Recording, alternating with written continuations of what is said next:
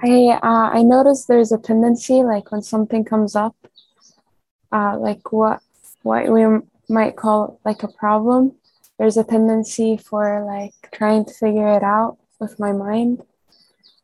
And I noticed like recently a situation happened and everybody was doing that, and I wasn't interested, and I kept like wanting to come back to my breath.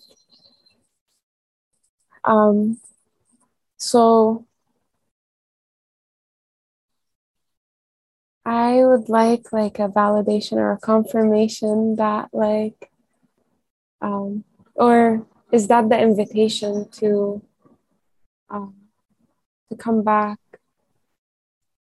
to the presence and trust that things will be shown. Mm.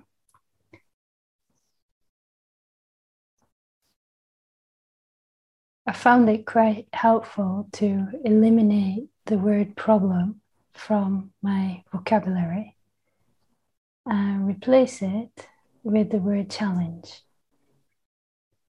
And that in itself ends all problems. Because problems are bad things, right? They're negative. They cause us to suffer. And challenges are opportunities for us to grow. So they're good things.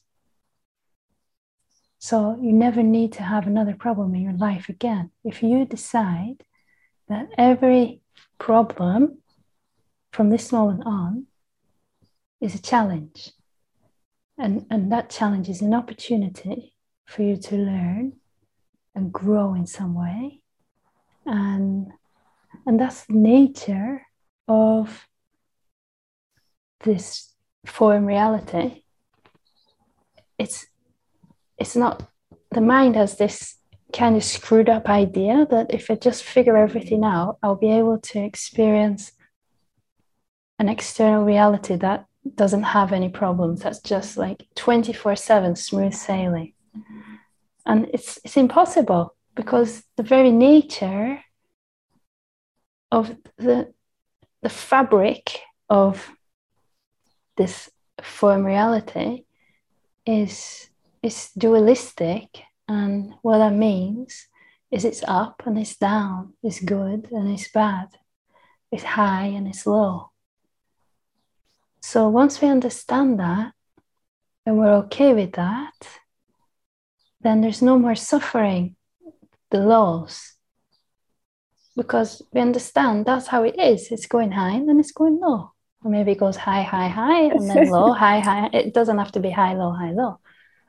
But it's okay then. There's not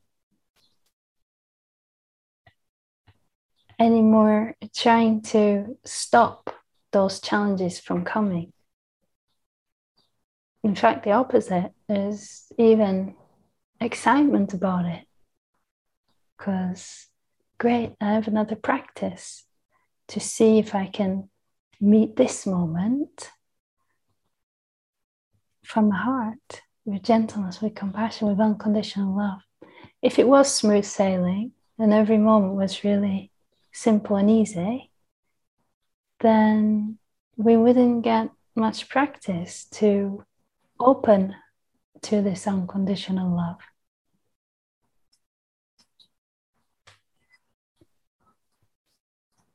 So it sounds like you're right on track. That you're not interested in the problems and relating to them from the perspective of the mind. And usually, the mind doesn't have great capacity to resolve these problems anyway. It ends up just complaining. And when you get a bunch of minds together, then they get really excited because one starts complaining, and then it kind of activates the others and they start complaining. Oh, yeah. And if you watch this phenomenon in humans, you can see that there's some kind of distorted pleasure in it. Like they're enjoying who can complain the most. But once you see that it's not necessary, and it's actually not my preference. I want to enjoy this moment, no matter how it presents itself, whether it's a high or a low. I can enjoy it, I can relate to it with love. So when you were talking, I was noticing like resistance towards the lows and like a preference for a smooth sailing or even the highs. Yeah, that's natural. We'd all want our preference would naturally be positive, abundant, beautiful experiences. That's okay that preference is there. And if you could choose, if life presents you with two options, like, do you want to walk on this side of the street that's covered in dog poop, or do you want to walk on this side of the street that's with grass and flowers? We're all going to choose the grass and the flowers. That's natural. There's nothing wrong with it. But if there's only that, this is a strange analogy. I don't know where this came from. Sometimes they just come. If there's only the one street covered in dog poop and there's no alternative, what are your options? You can suffer it and walk down it like, oh, this is terrible. My shoes are getting full of dog poop. This is the worst day ever. And you're suffering. Or you can accept it. This is not my preference, but this is how it is. Okay, I'll clean my shoes when I get home. It's not a big deal. And you're not negatively affected by it. You're still enjoying life, enjoying the moment.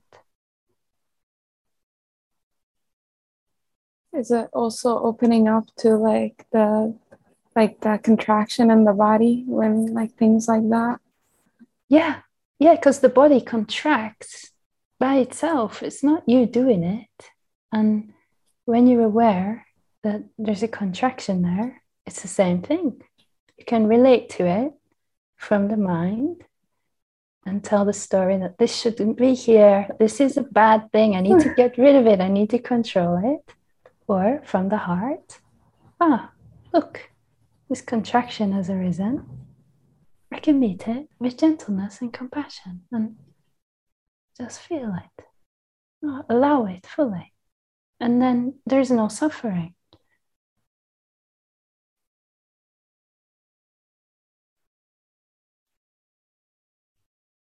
So is it the same when the body goes through cycles too? Because I notice sometimes I'm like really interested in meditation and breath work and waking up early. And then sometimes it's not happening. And there's a lot of like mental like noise trying to get me to do it. And it's like, no, I'm not, it doesn't move. Is it the same? Yeah, that's the spiritual ego that comes in and says, you shouldn't be watching Netflix, you should be meditating, you bad girl. Because it's got this idea about what you should be doing.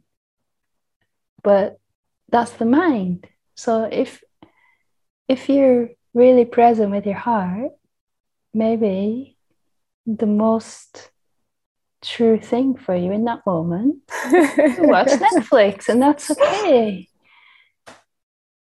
But you have to be honest with yourself, because the mind's a trickster, you see, and it can tell the story. Yeah, this is the most true thing for me, but it's actually disguising itself as a kind of fake excitement for that thing. And really, it wants to avoid something else. Or it could be true excitement. So you've got to be really honest with yourself. So in general, it's about relating to life, like opening up to the heart more, moment to moment. Yes.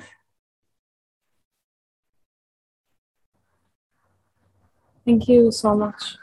You're so welcome.